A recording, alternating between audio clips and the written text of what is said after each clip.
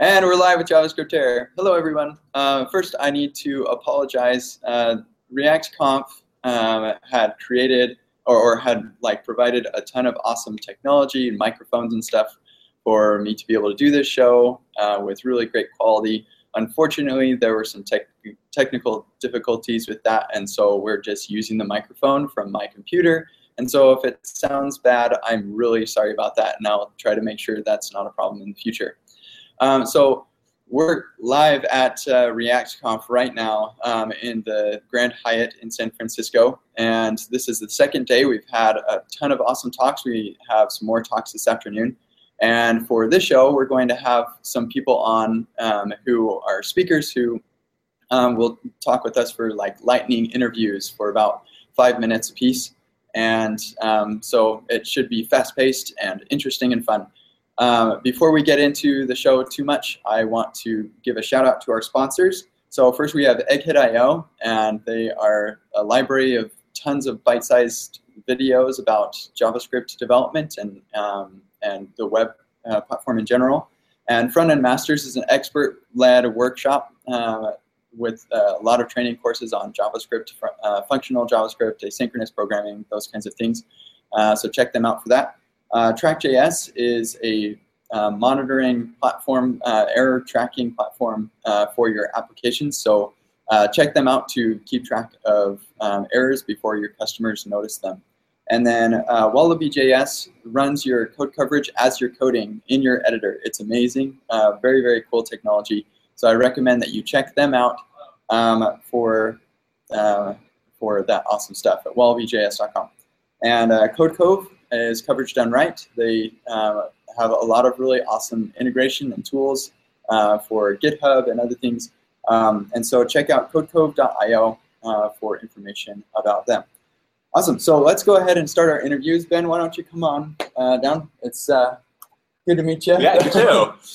Thanks for coming on the show. Yeah, no problem. Glad to be here. Yeah, thanks. So your talk was titled React, What Lies Ahead. Can you give us a basic idea of what your talk was all about? Yeah, so I just tried to outline the things that we're thinking about for React and how we can help people build great apps. And so that really falls into two pieces: the user experience piece for actually making the apps great, and the developer experience for making it easier to build those apps. And so for both of those categories, I outlined a few ideas we have, and these are all ideas for the future, and we haven't written code for most of them, but my hope was that we can share what we're thinking about with the audience and help get people brainstorming on ways that we can solve these problems, and hopefully inspire people to fix some of them themselves too. Cool. Yeah, I think that's kind of a trend of the React community. Is it's very much like this isn't Facebook's code, it is the React community's code, and we're all gathering around to make this community better. Yes. Cool. Yeah, that's absolutely how we do that. Good. So what are some ways that people can get involved in some of the ideas that you proposed? Well, I mean, honestly, when we look at the community, obviously there are, hundreds, thousands of people using React, and that's really great. But, I look at some of the awesome projects that people have made. People make projects like Redux and React Hot Loader and Material UI and React Router and Enzyme and all of these great projects, which do a really great job of just solving entire classes of problems. And then that means that on the React team, we don't have to worry about those as much. And as much as possible, when we're building React, we try to make it so that it is possible to build all of this stuff in user space, where you don't need to make changes to the React core in order to build these libraries. And there are still a few areas where we're a little bit lacking right there, and I think it's hard to build some of this stuff in user space. But for most of the stuff that I outlined in my talk, it should be possible to just build your own components that do these things. Or one thing I talked about was just making it easier to get started with a new project, and that's absolutely something that we don't have to integrate into the actual React code itself, and React shouldn't have to change to build any of that. So really, I'm just hoping that people can start new projects that solve some of these problems and build on top of what we have with React. Cool. Well, can you give us an idea of some of the proposals that you made in your talk? Yeah, so like one of the things I talked about was gesture support. Gestures is one of the things that people often overlook, especially on the mobile web, and is one of the things that often differentiates native apps from web apps and apps that feel really good and native or versus apps that feel webby. And as an example, if you take like the Maps app on your phone, it supports, you can pan the map around, you can pinch to zoom in or out, you can tap on something, you can double tap on something, and the gesture system on iOS is able to distinguish between all of these gestures to figure out what your intent is. And right now on the web, it's a lot harder to build systems like this. And so I'm hopeful that somebody can build a really solid gesture system that makes it easy to just add certain gesture recognizers to your React components. That would probably look like just wrapping some gesture component around your views or something along those lines. Mm-hmm. And then it can coordinate with the event system and figuring out how to decide which gesture is active and then call the appropriate code when it decides that one is happening. Okay, cool. Yeah, it sounds like there are a lot of really good ideas, and I recommend that people check out Ben's talk for more ideas on how you can contribute to the community in general. Ben, is there anything else that you'd like to mention before we wrap up? No, it's I just love being with the community here. We have like 400 people here and a couple thousand people watching the live stream, and it's just great to see so much excitement about React. Yeah, I agree. Thanks, Ben. Thank you. Appreciate it. Yeah. We'll see you around. See ya. All right. So next we have Andres, and I can't pronounce your last name. Suarez. Yes. Good to meet you, Andres. And why don't you give like a brief introduction to yourself, who you are, and where? Yeah. Right. So I'm on the Nuclei team. I gave a lightning talk yesterday on React Native hacks that Nuclei enables. Cool. Awesome. So can you talk a little bit more about what Nuclei is? Yeah. And what its purpose is in the React community? So Nuclei is an atom package that provides support for Flow, Hack, React Native, Mercurial. We use it internally for development, and most of it is open source, and you can just install it. Cool. So what are some of the features that you presented yesterday in your talk? Yeah, so well, to give some context, our goal with this is so that all development for React Native happens in Nuclei, and you shouldn't have to go to the terminal or go to Xcode. So this first flavor of features is to try to bring as much of that stuff in. So you have like the packager right inside of Nuclei. You have the simulator logs. You have the debugger. You have the inspector. So the idea is that you have like one centralized place to do all of your React Native development. Awesome. Yeah, I think that's really helpful because right now the React Native development workflow involves a lot of different screens and oh my God, you have to have the terminal open and Xcode over here and your editor, and then the simulator is on the side, and and command tabbing to all that. It's just too much. Yeah, and even if you have like a giant 4K monitor, that's still like you're overloaded with different screens. No, it's not. So one of the things I actually showed yesterday was with the simulator logs. In addition to just showing you normal output, they also show you errors. So when you red box in React Native, that shows in the simulator logs, which you have inside of Nuclei. So if you happen to have one of the simulator in the background, which that's how I use it, like it's usually not in the same view, I get to see that I have an error right away without having to switch back or move my eyes, because if you not have a giant screen, then I have to hand to the side. Yeah. It's like, no, it's just right there in one spot. Yeah, awesome. So what do you think the future of Nuclei is? Like what are some features that you're looking forward to adding to Nuclei? So I think there's two fronts on that. One of them, at least for React Native, is the debugger experience. So right now it's there, but I think there's a lot more that we can do. So stay tuned for that. On second is performance.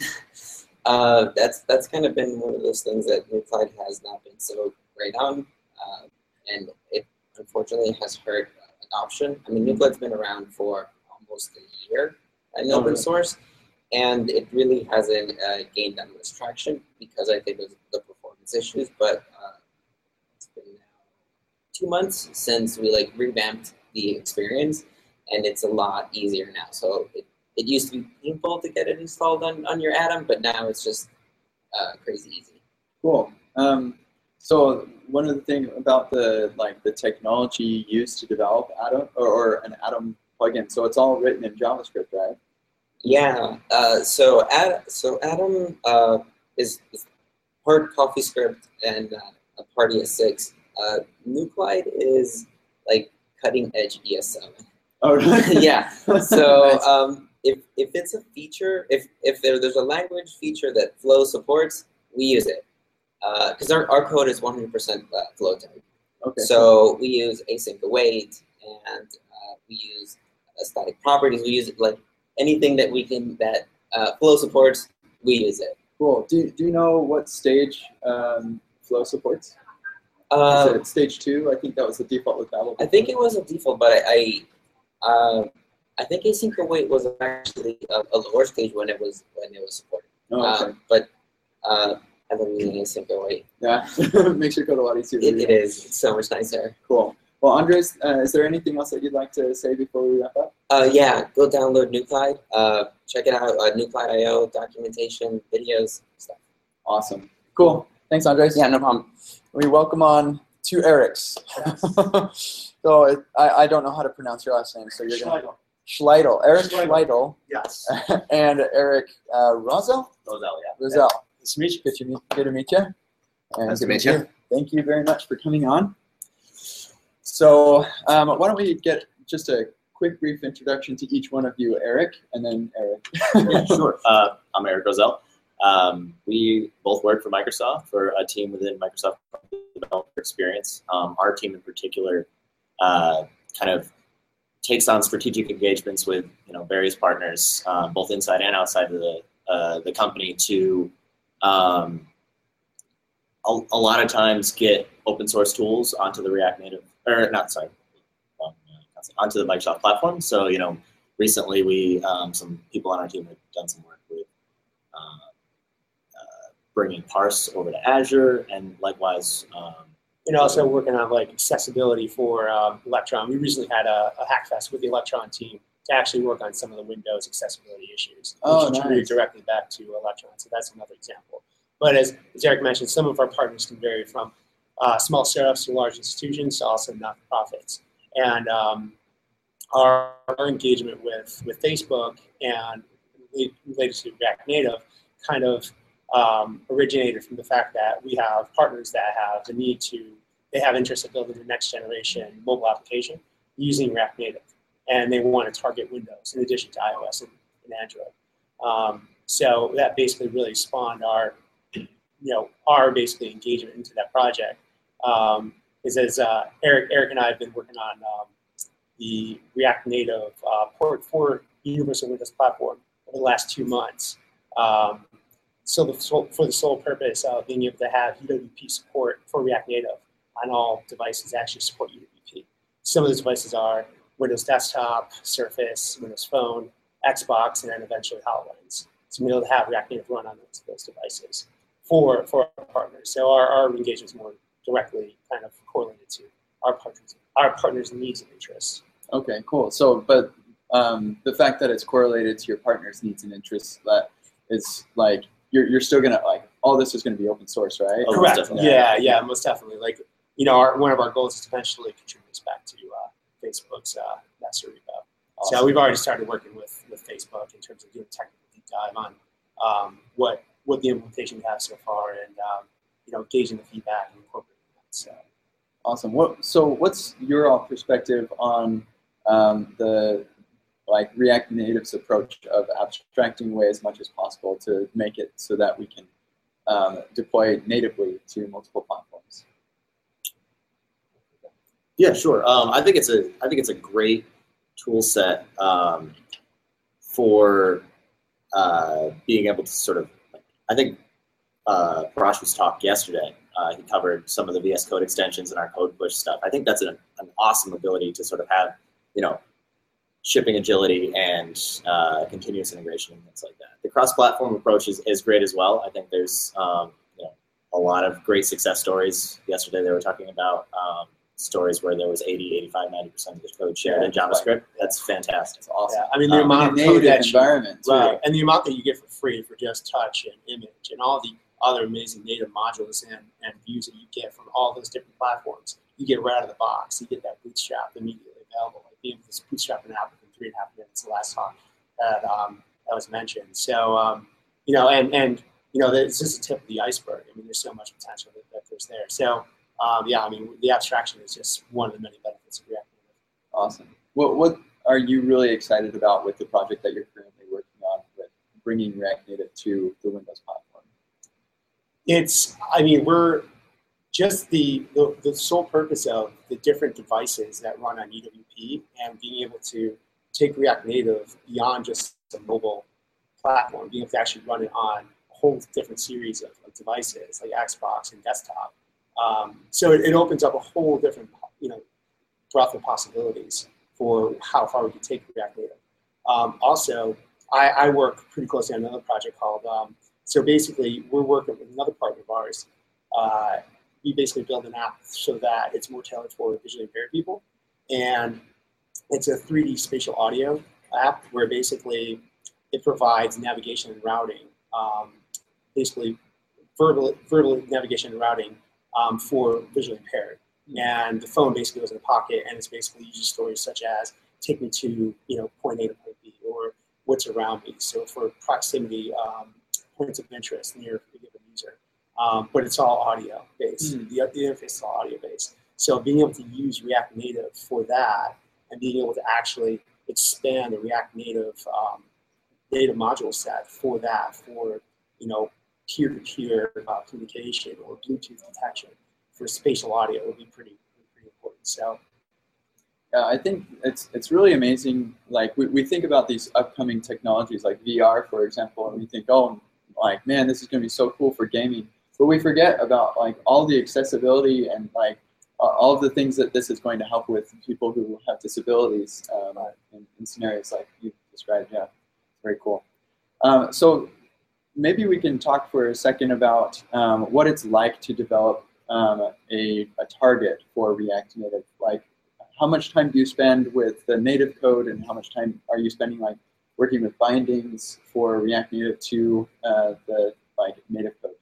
So initially for us, our main focus is building the back end, the core library. So the bridge between native UWP to JavaScript. Because the JavaScript engine for that case is going to be Chakra. So we're kind of at the very low level of being able to actually connect the two together. Also being able to build the native modules for animation and for touch and gestures and native views such as input box and scroll view and image. So it's kind of like starting from the ground up.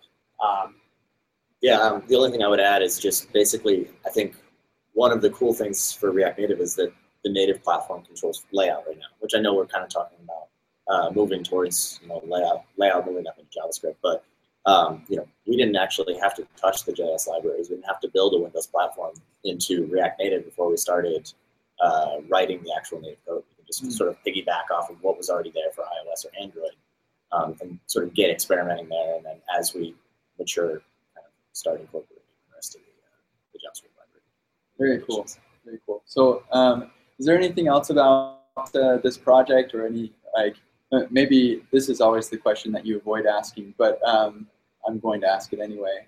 Release date. Is there any projection on the release date for? I think right now there's still quite a bit more to go.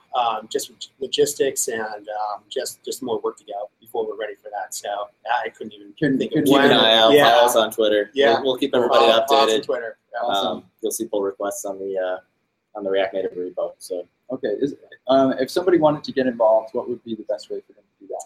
I think once we have a pull request that's ready to go, eventually we will. I mean, that's the goal, is to have a pull request back to Facebook. Once it's actually in a stable place, we'll certainly document exactly how contributors can come in and help out. because there's certainly a lot there for a lot that contributors can actually help out with Udemy and React Native. So cool, awesome. Well, thank you so much for coming. Yeah. Appreciate it, and we'll see you around the conference. Yep, thanks. And we have yet another Eric. Lots of Erics at this conference. Yeah, and in fact, you're not even our last one for the day. Oh, really? So, yeah. How many Erics do we have in total? 4 in total. Oh, that's pretty good. I like that name. Just gonna get rid of this, and I'll sit here next to you. So, sorry, how do you pronounce your last name? Florenzano. Florenzano. Awesome. Yep. Let me just scoot this. Are we live here right now? We are live. Yeah. So you've got the Hello. live right there. Nice. So, Eric, you like VR. I do like VR. Could you tell? So why don't you give us a quick introduction to yourself a little bit, and then we can talk a little bit about VR and JavaScript. Sure. So I've been doing web development for about 10 years. Started in the Django community. Briefly took a couple years and did an app startup, which I ended up at Twitter from that. Was doing a bunch more web stuff when I found React and did a bunch of blog posts about that. And then sort of burned out a little bit and was trying to figure out how am I gonna get excited about the next decade of this industry, and where is it going, and what's most exciting to me really about programming these days. And I realized that it's actually virtual reality. This is last year. It's just I've been following what's been going on with virtual reality for years. I had the developer kits. I never knew how to sort of use them. I'm a web developer, so I'm not a game developer. And so I undertook a project to sort of build up a little game engine or a virtual reality engine, and use JavaScript to manipulate that engine. And it ended up being a great project both for learning and for exploring and for really diving in and getting an understanding of all this virtual reality stuff. A couple of things that you said that struck me was that you wanted to learn something new and you wanted to find out something that could keep you excited. And I think that people need to remember that you don't have to just keep doing the same thing you've always been doing. Yeah. And look for opportunities to do something different and exciting, something that excites you and keeps you going. In fact, that makes me think Kyle Simpson just recently started writing a game just because he just wanted to have something to keep him going. So I think that's a good pro tip. And I'd say one thing I was surprised about is how transferable lots of these things were. If you dive into the low levels of creating a game engine, sure, you're going to need different skill sets and you're going to have to do some reading, and I had to do a lot of reading about graphics. But if you're going to just build a game, or if you want to just build an experience, I found that it's actually not that different from writing web app. Instead of writing DOM code and JavaScript manipulation, if you're using Unity or something, you write C#, and it's similarly scripting language, and you can get all your stuff done at a pretty high level. And that's sort of what I was getting at the end there, where I was talking about A-Frame, where A-Frame is actually a pretty cool technology that's built on top of the web stack that lets you get into all this virtual reality stuff using the DOM and using some of the same ideas that I discovered and talked about in my talk. So yeah, I don't know. I think if you haven't checked out A-Frame, I'd definitely check out A-Frame and continue to watch what's going on with the web VR scene and the WebGL stuff. There's a lot that's going on there, and it could be that the internet is the real metaverse that we end up getting some days. Just the internet. Very interesting. So one other thing that you mentioned that I think is I just need to call out is you said that you worked on this small project. This is a pretty big endeavor from what I saw. You basically you found a really old makefile from 6 months or 6 years ago. 6 years ago. Yeah. So if you haven't watched the talk, you needed to build SpiderMonkey, but there was nothing that you could find to build it except something in SVN that was deleted 6 years ago to actually build it for the VR. I just think that's better ways to do it the way I did it. Actually, pro tip: if you want to get a SpiderMonkey build, just build Firefox, and it spits out a static binary of SpiderMonkey you can copy and paste. Found that out later. Wow, that's good pro tip. Anybody wanting to build SpiderMonkey, there you go. Cool. So, can you talk a little bit about what you see as the future of the web and specifically the VR space? How is that going to change our culture and change the world that we live in today? Well, I don't know. It's hard to predict things far out in the future, but I think in the pretty near term, We're going to see VR used for, obviously games are the big use case. And games are sort of the Trojan, I think of it as a Trojan horse to get it in people's homes. But I think beyond that, there's, like I talked about, I think creative activities, things where you're being creative in this virtual space. It's so natural that that's quickly moving into production. So architecture and 3D modeling and things like texturing and all the stuff that this content creation is going to start happening in virtual reality, because you can always craft like the perfect tool to do exactly what you want to do at any given point. That's something you don't get in real life. So it's, in some cases, it can be better than reality because you can sort of use the reality that you can create to your advantage. Beyond that, I think multiplayer experiences, this feeling that you get when you're in a virtual experience and when you're in virtual reality with someone else, is you feel this sense that you're really there with them. And it's hard to describe and it's hard to understand if you're just looking at it on a screen. But there's this real sense of togetherness that you get. People like to say social experiences, but when you think of social, you think of Facebook and Twitter and all these things. I like to think of it as togetherness, because you really get this sense of, like, you and I are sitting here, that if I do something weird, like, I get embarrassed in VR, but online I could say something weird and not feel bad at all. Yeah. Maybe this should divert trolls then. No, I've seen plenty of trolling in VR, so we're gonna have to deal with that just as well.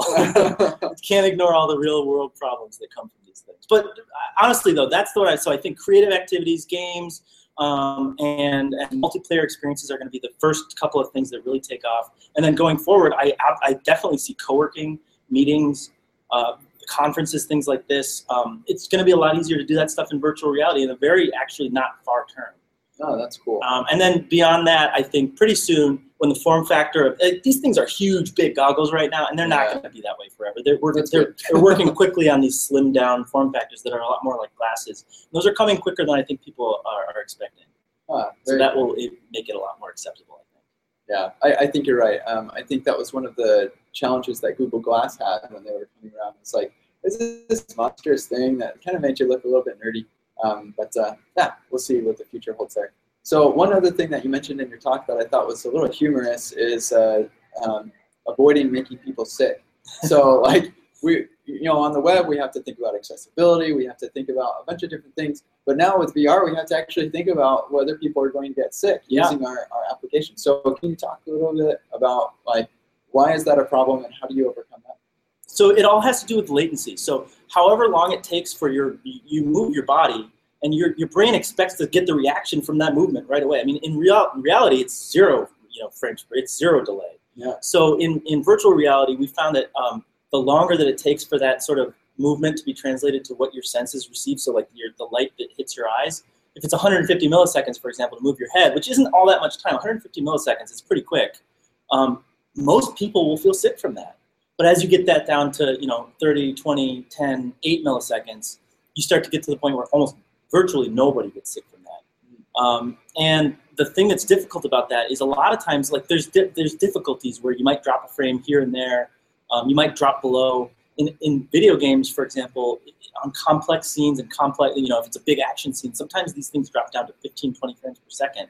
And in virtual reality, it's not just like on an app, if you're scrolling and it starts to be a little janky, it's annoying. In virtual reality, if you drop some frames and it starts to, you feel sick. So it's just such a more important thing to be able to hit these frame rates. That being said, all these companies are building techniques for sort of interpolating between frames if you happen to drop one or two. So it's not quite as dire as I'm making it sound, but it's just something you need to be thinking about the whole way through building these experiences. It's just the performance and making sure that latency is so low.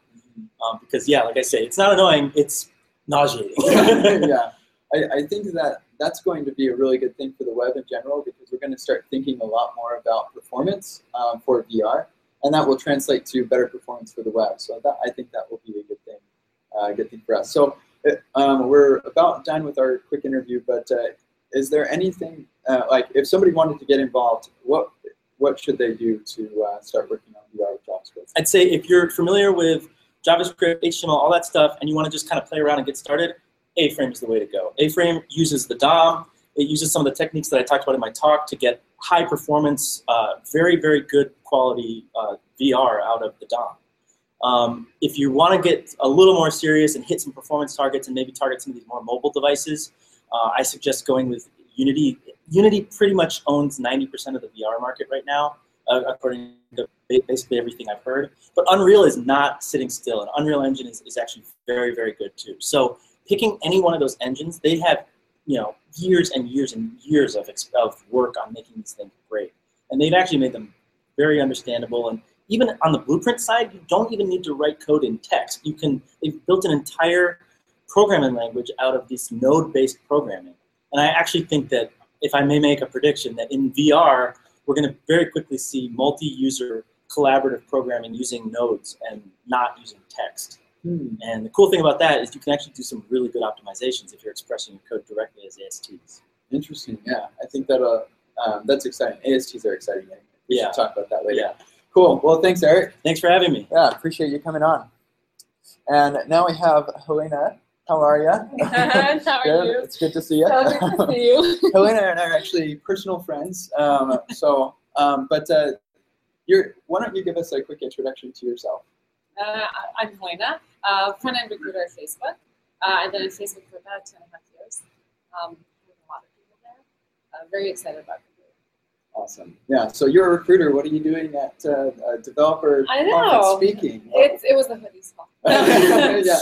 No, I'm very passionate about technology. I went to jsAir in Berlin last year. I looked into these places, and it's not obviously to recruit people, but just to get to know more what's going on and what people are thinking.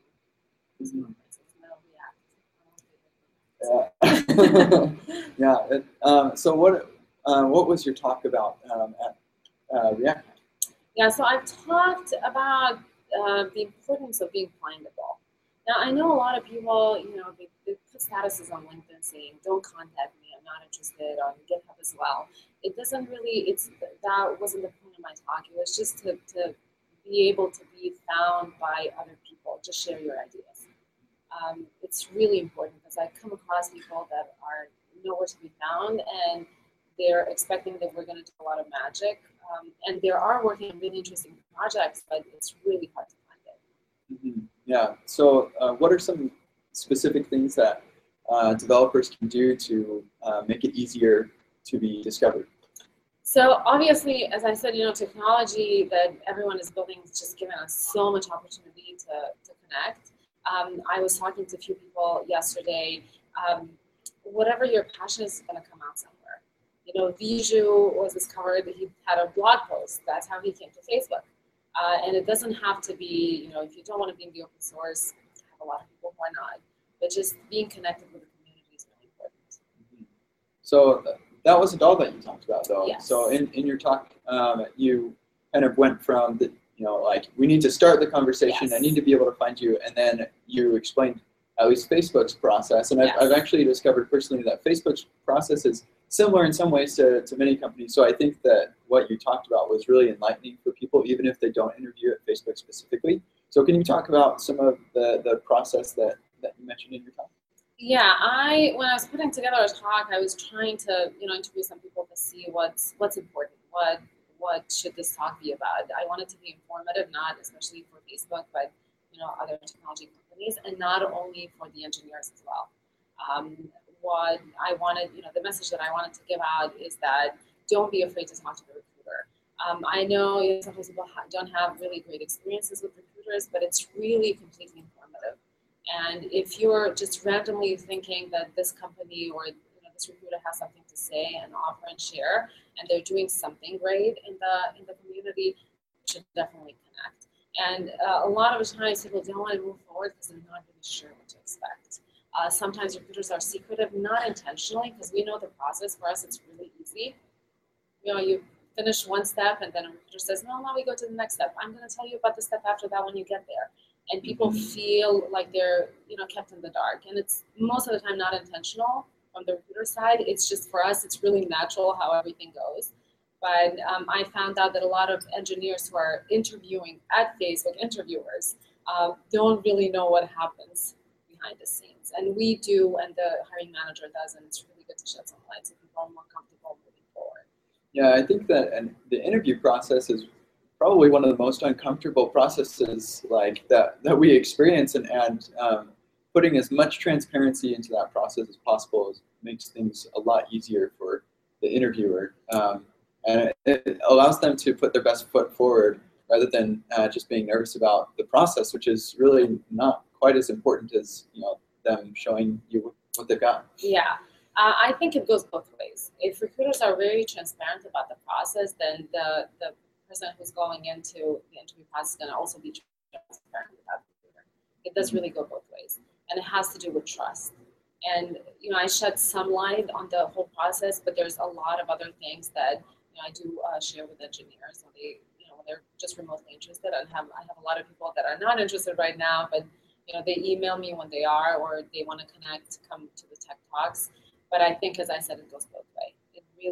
It's really, really important to, especially for the front end team, because it's so small. And I've been, with that team for 2.5 years. It's really personal. It's a personal connection, and I like, engineers when they go through the process, they feel really confident and comfortable through the process. And I have coffees with all of them, and if they're watching this, they're probably gonna know there's a lot of them here at the conference. I maintain that relationship because I think it's really important. Yeah, absolutely. So the there's some people call it a tech short or a talent shortage right now. Can you give your perspective on what that talent shortage really means, and maybe I know that some people actually do have a hard time finding a job, and so can you talk a little bit about that as well? Yeah, I think in the industry, a lot of the titles are really not defined. They might mean one thing in one company and another in the other company. I get across a lot of people that say, I'm a front-end engineer, I work a lot with CSS, and that's my primary passion.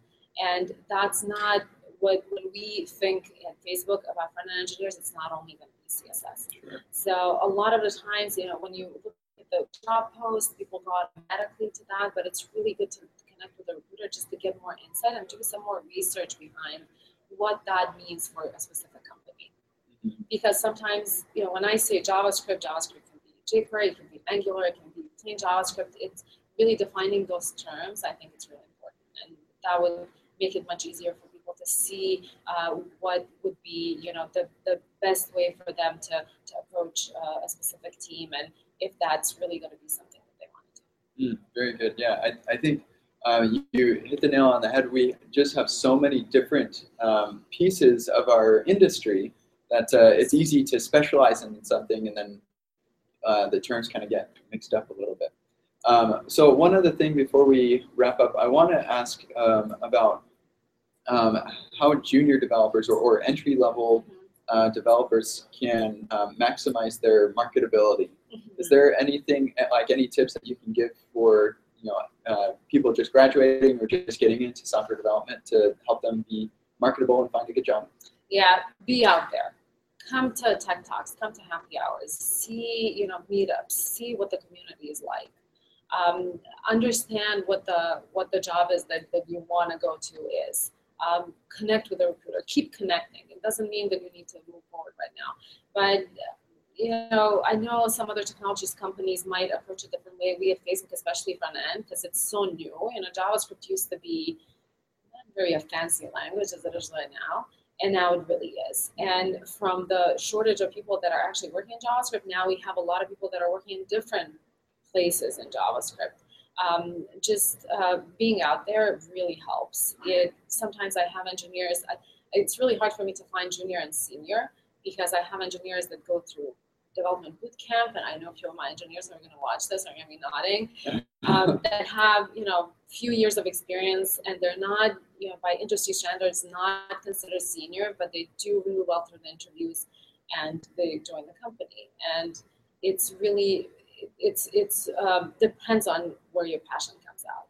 Mm-hmm. And it really does. It can, you can code for a year, and you can, that talent can come out and can be awesome. Cool. Well, Helena, thank you so much. Thank you so much. Appreciate you coming on the show. And I'll see you around the conference. Yes, thanks. Next, we have Isaac. Come on over. Thank you for coming onto the show, Isaac. For sure. Sorry about my voice. I'm really glad my talk was yesterday. My voice has kind of deteriorated since then. Are you getting sick? Yeah, I've been doing a bit of traveling recently, and I think it's kind of catching up to me. Well, sorry about that. That's right. I'm glad that you gave your talk yesterday, too. Yeah.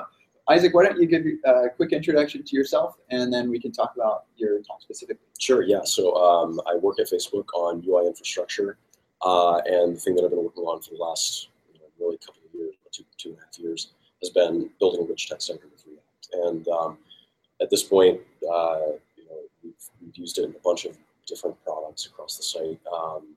The one that really demonstrates all the features that it's capable of is the Facebook Notes product, which shipped in the fall. And so, trying to, make the most of the solutions that we feel good about Facebook, and it made sense to go ahead and open source yesterday. Yeah, that's super exciting. And what you showed, the demo that you showed at the end was really mind-blowing, the capabilities of this editor.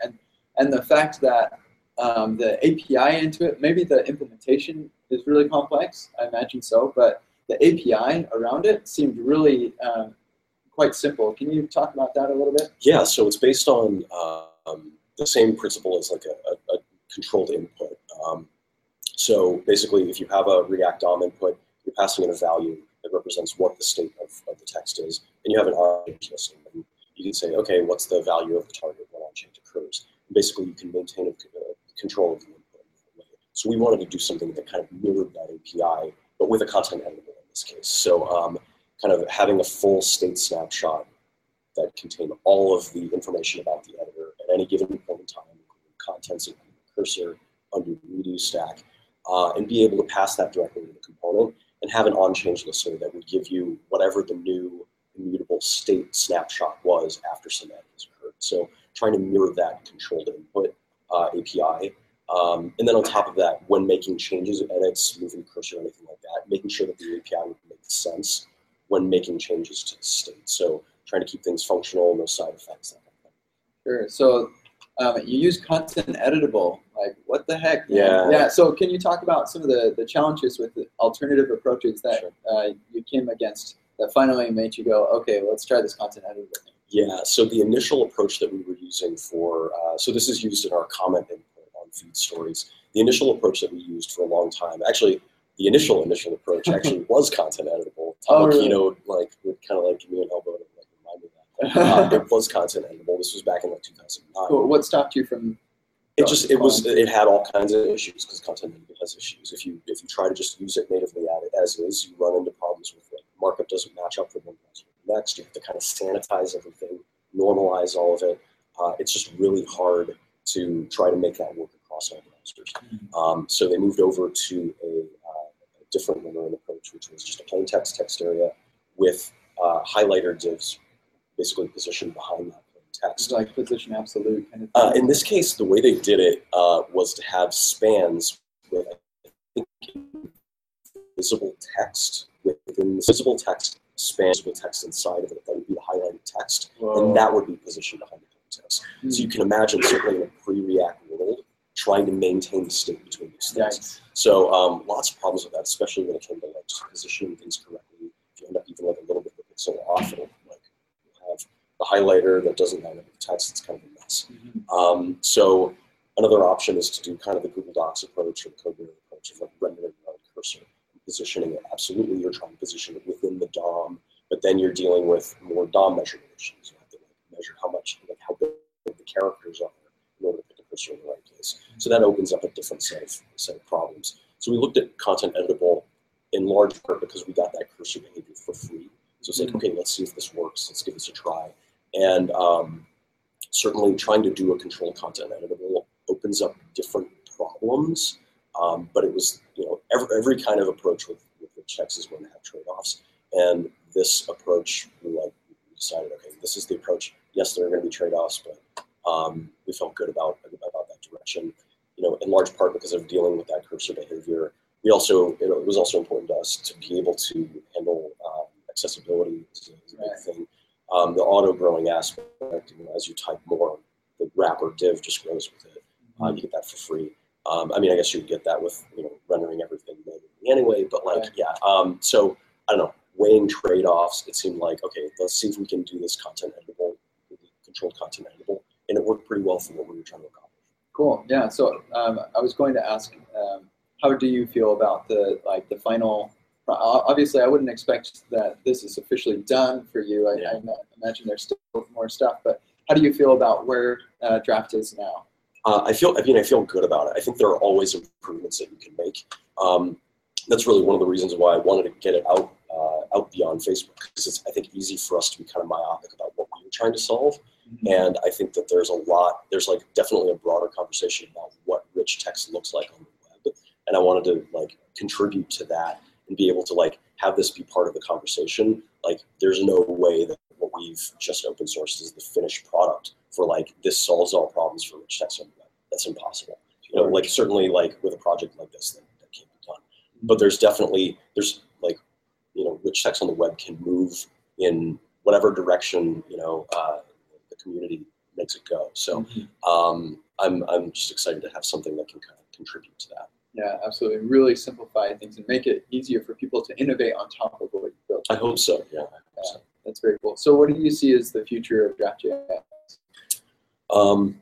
Well, so the thing that probably excites me the most, I know yesterday my talk was very much about the web and what we did with Content Editable, but really one of the key things about it, about what we open source, is that the model is completely independent of DOM. So you can represent a really complex, rich document without even caring how you're actually rendering it or receiving it. So if somebody wanted to build that Google Docs approach of like moving the cursor manually with that model, sure, you could do that. Totally do it.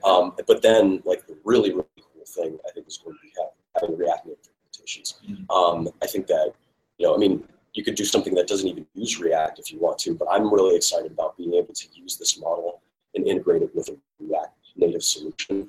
Actually, the Facebook Groups app on iOS, when it shipped, it's called React Native, and Spencer Aaron's one of the product engineers on that product, basically forked what I had built for the like a very early version of Draft and built a React Native implementation for it. So I'm super excited about the things that can be done with that.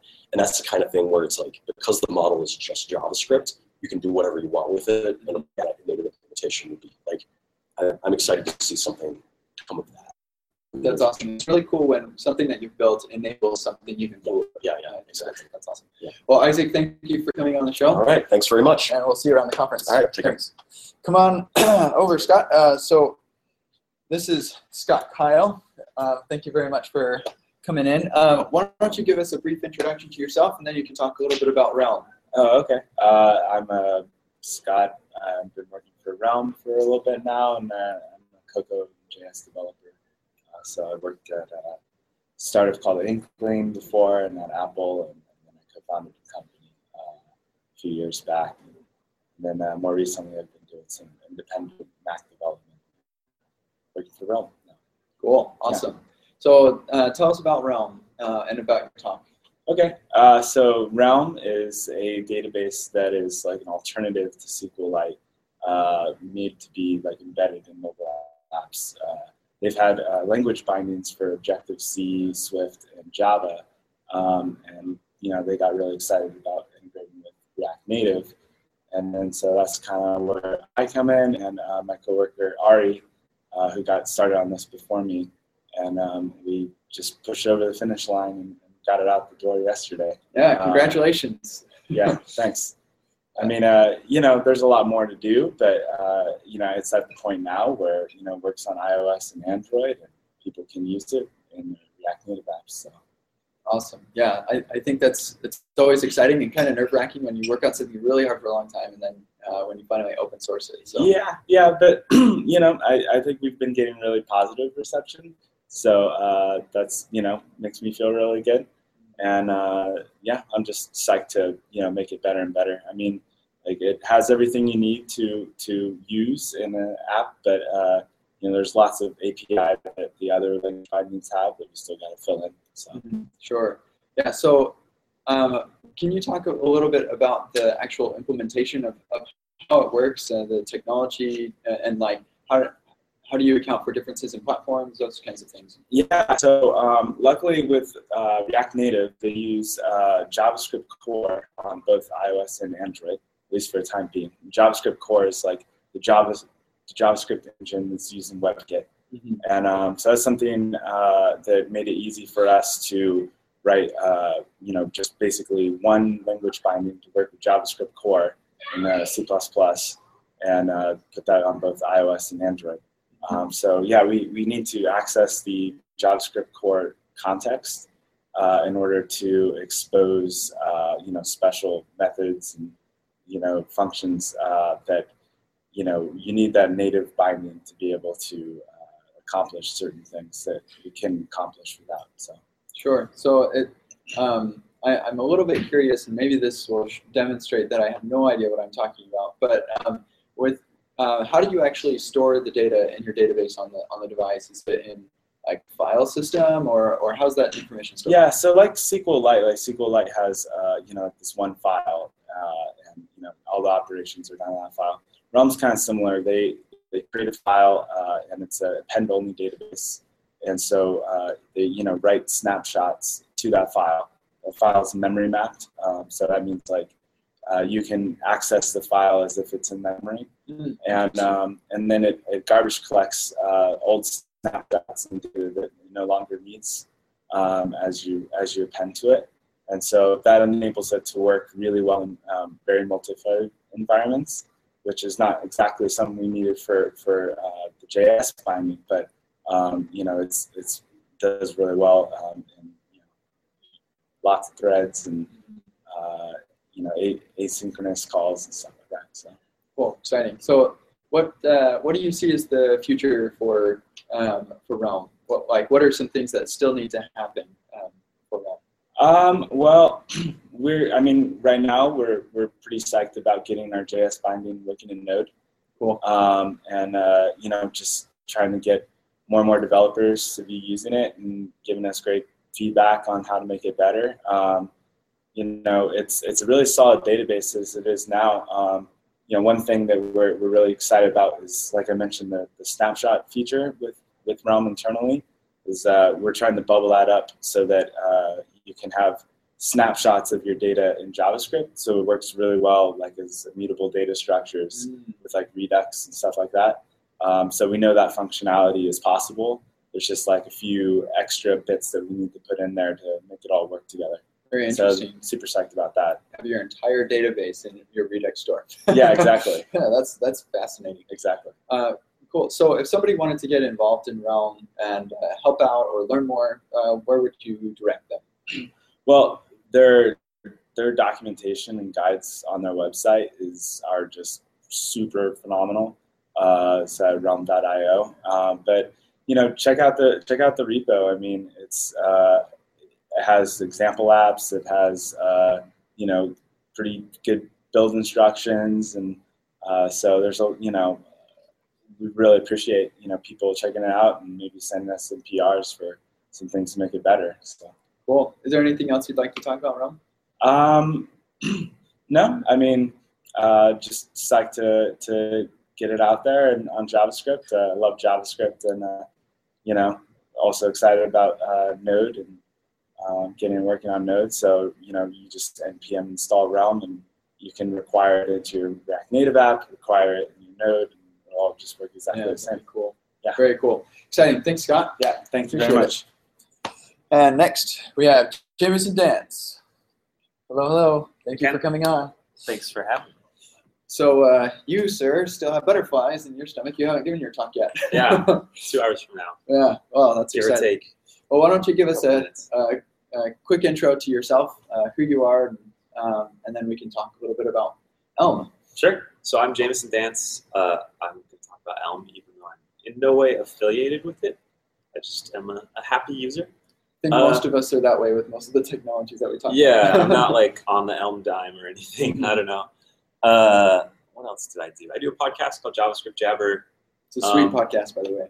Thank you. And then I do a conference called React Rally in August. It's a community React conference in Salt Lake that you should all come. Yeah, there's the invite right There's there. the pitch. Yeah.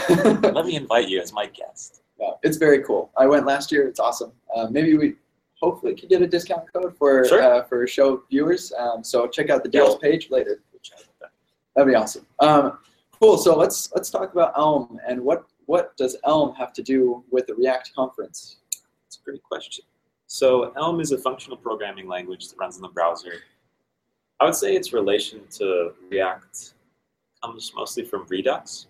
So Redux is basically Elm translated into JavaScript. They were pretty directly inspired by the way you build applications in Elm. And Redux has all these implicit rules, like your reducers have to be stateless, and kind of some rules about how you structure reducers together and how you manage your actions and stuff. And all that stuff is just built into Elm. Like, you don't have to think about it because the compiler will tell you if you get it wrong, and then you fix it. So that's kind of how I came to Elm. I was using Redux, heard about Elm, and just I liked it better, I guess. I don't know. It's also pretty React-like in that it has kind of the one-way data flow. You structure your app as a tree, and data flows down through it. So it uses the same kind of basic model as React, but slightly different. Yes. Interesting. Cool. Yeah. So one question that I've had about Elm, and maybe this will like finally get me to give it a much closer look, is with React, they have the context that you can kind of pass around, and it's sort of like this global variable that we're all like, I know I shouldn't be using this, but I'm going to anyway. But someone smart said it was okay. Yeah, so yeah. So like the router uses it, and Redux uses it. Yep. And it really actually solves the problem with drilling holes from like your top component all the way down. You have to pass data all the way down to all components that need it. And that like it solves the problem in a nice way, even though it's not entirely pure. So how does Elm deal with this kind of a problem? So in Elm, you're kind of encouraged to make your applications a little bit wider. You don't nest things as deeply. You end up writing a lot of functions that just take in data and return stuff. So you don't have to drill through as many layers because there aren't as many layers in your application. It kind of sidesteps the issue a little bit. There is only one like top-level app state, and the only way you can get data into it is by passing it down directly. So their solution is just don't pass it down through as many layers. Interesting. Okay. Yeah.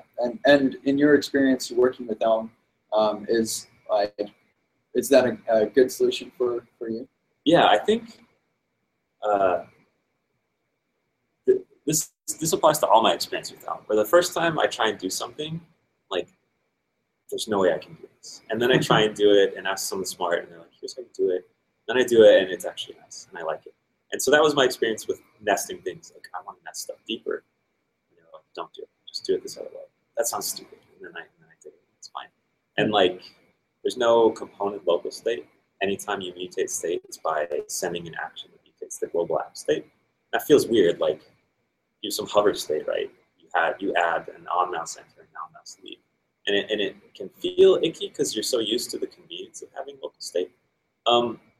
But it's nice to have some discipline enforced around it. It's one decision you don't have to make. You do everything the same way, basically. And I think that even though sometimes that adds a little bit of complexity, globally it lowers the complexity because you just do stuff the same way no matter what. No matter if you're clicking a button to like change pages or if you're adding like an on-hover effect or something. Yeah, that's very interesting. I totally agree. I just started doing Redux, obviously very inspired by Elm, like you said. And I was just going to, control whether somebody's entered an input into something. And I was like, my entire application does not need to know if somebody's entered input in this one little thing. But after doing it, I realized that it's just so much easier to debug things because everything is in one place. I know exactly where to go for any state in my application. Sure. Yeah, and Elm even gets a little bit, I'd say it's easier than Redux because you kind of co-locate the different model chunks and the action types in with the components. So you can look at an individual component and you don't really have to care about how it's hooked into the rest of the app. You just know these are like 5 actions this component can do. This is the state of the model, and this is how you update it. And then there's some kind of code that you use to forward those actions down to the right component. But it's pretty self-contained at the individual component level. Cool. Yeah, I have more questions for you. Maybe I'll ask them later because we're out of time. But thank you for coming. Is there, if somebody wants to get involved in Elm, where do they go? Oh man, the Slack channel is pretty good. I think it's elmlang.heroku app or something. You can go to elmlang.org. That's the website, and then it'll point to a bunch of other stuff. Awesome. Cool. Thanks, Thank you. I'll see you around. Good luck on your talk. Thank you. Now I have Maria. Thank you very much. Appreciate you coming into Nice to meet you. our little show here. Sure. So, Maria, why don't you give us a quick introduction to yourself, and then we can talk about migrating or I guess, yeah, it was a migration from iOS to Android. Exactly. So I'm originally from Germany. I just got my bachelor degrees last week in Oh, computer wow, science. congratulations. Wow, that's great. And in the past 2 years, there have been 3 things that are really important for me. First one is encouraging more women and girls to study computer science, because I personally think that's really important right now. Yeah, so do we.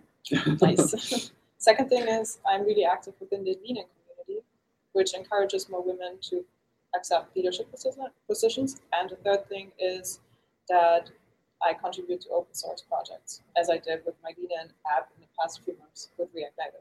Awesome. Yeah, I'm big into open source too. This is great. We're going to be good friends. Nice. Cool. So your talk, you talked about how you had an iOS app with React Native, and you wanted to support Android as well. And it was kind of the process of kind of migrating and seeing how much you could share. Can you talk a little bit about that process, about what you talked about? Sure. So first of all, I started with the app in general. Like I tried to run the app like it was in iOS and Android, but that didn't work that well because not all components are the same. For example, in Android you have the toolbar Android and you don't have that in iOS. And the same way works with iOS, and like iOS components you don't have in Android. So you have to find a workaround, or you have to figure out how you do that. And there are also components that are external libraries, and you don't have them in iOS or Android at the same time. Sometimes you do, but most developers don't have that right now because they just introduced Android for React Native last year, in October. Still pretty young. Yeah, exactly. So I was trying to figure out how to do that and how to wrap that components together. So I wanted to have as much shared code as how I wrote a wrapper for those things.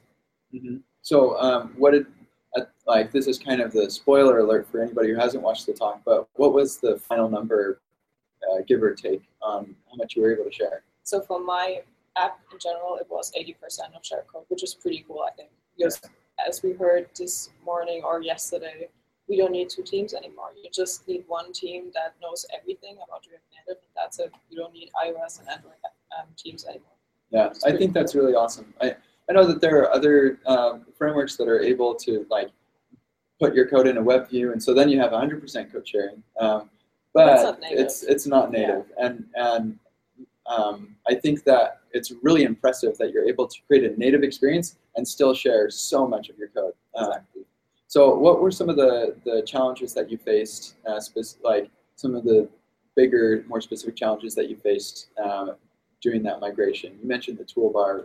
Was there anything else that was really difficult for that migration? Yeah, I think the most important thing is that you have to know where the React Native library is right now, because a lot of things change all the time in Android and in iOS, and your projects change.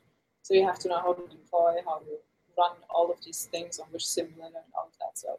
So that changes in the last couple of weeks. It changes all the time. Like, almost every week you have a new change of that. So wow. Yeah, you have to keep updated. Yeah. Yeah, impressive. So after you finish the migration, you're still working to keep things updated. Exactly. And there are still a few things that are not available on Android. For example, date picking options you have in iOS. It's like a native component, but you don't have it in Android on React Native so far. So I'm still waiting for that, for example. And I'm hoping that will come soon. What do you do in the meantime for stuff like that? You just don't show that feature? Yeah, exactly. Or just, I'm trying to find a workaround for that feature, exactly. I see. Cool.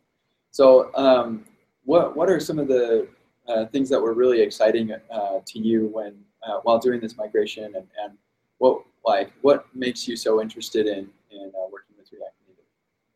I think the most important thing is it's based on JavaScript, and you write mobile applications with JavaScript. I come from a web background, so I've never written a mobile app except in 2011 for Windows Mobile, which is pretty bad, but at least I tried it. Yeah. And that was the first time, and since then I had so much respect with Objective-C, and I did not want to touch that. So I thought, okay, let's try React Native with JavaScript, and it's really awesome. Like, you get started, you understand it right away, and you can find such a great community online. And I think that's the best thing about React Native and React, because all the people here in that community. Very cool, very cool. Well, is there anything else that you'd like to bring up about this migration, or things that you're working on that you'd like to tell our viewers? Probably one thing about tech conferences in general. Like, when you're meeting a woman in tech at a tech conference, don't ask the woman why she's in tech, ask her what projects she's done. Yeah. Yeah, that's super important in my opinion. Yeah. Well, what project? We'll chat later. Yeah. Very good. Yeah, I think that's something, a really good thing to close on. So thank you for that. And I'll see you around the rest of the comments. Thank you so much for coming on the show. We'll see ya.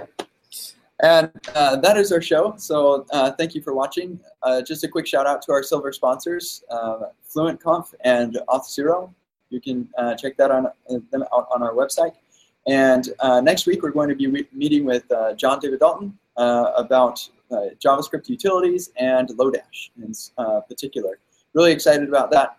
John is awesome. And so tune in next week. It'll be at our regular time. And then the week after that, we're actually going to be at Fluent Conf doing another live show. So really appreciate feedback on these live shows that we do so that we can make sure that we're providing the value that you're looking for out of a show at a conference. Like I said, I promise the audio quality will be better next time. I really apologize about that. If you have suggestions for us, please go to suggest.javascriptair.com and you'll fill out a form, suggestions about the show in general or the specific episode.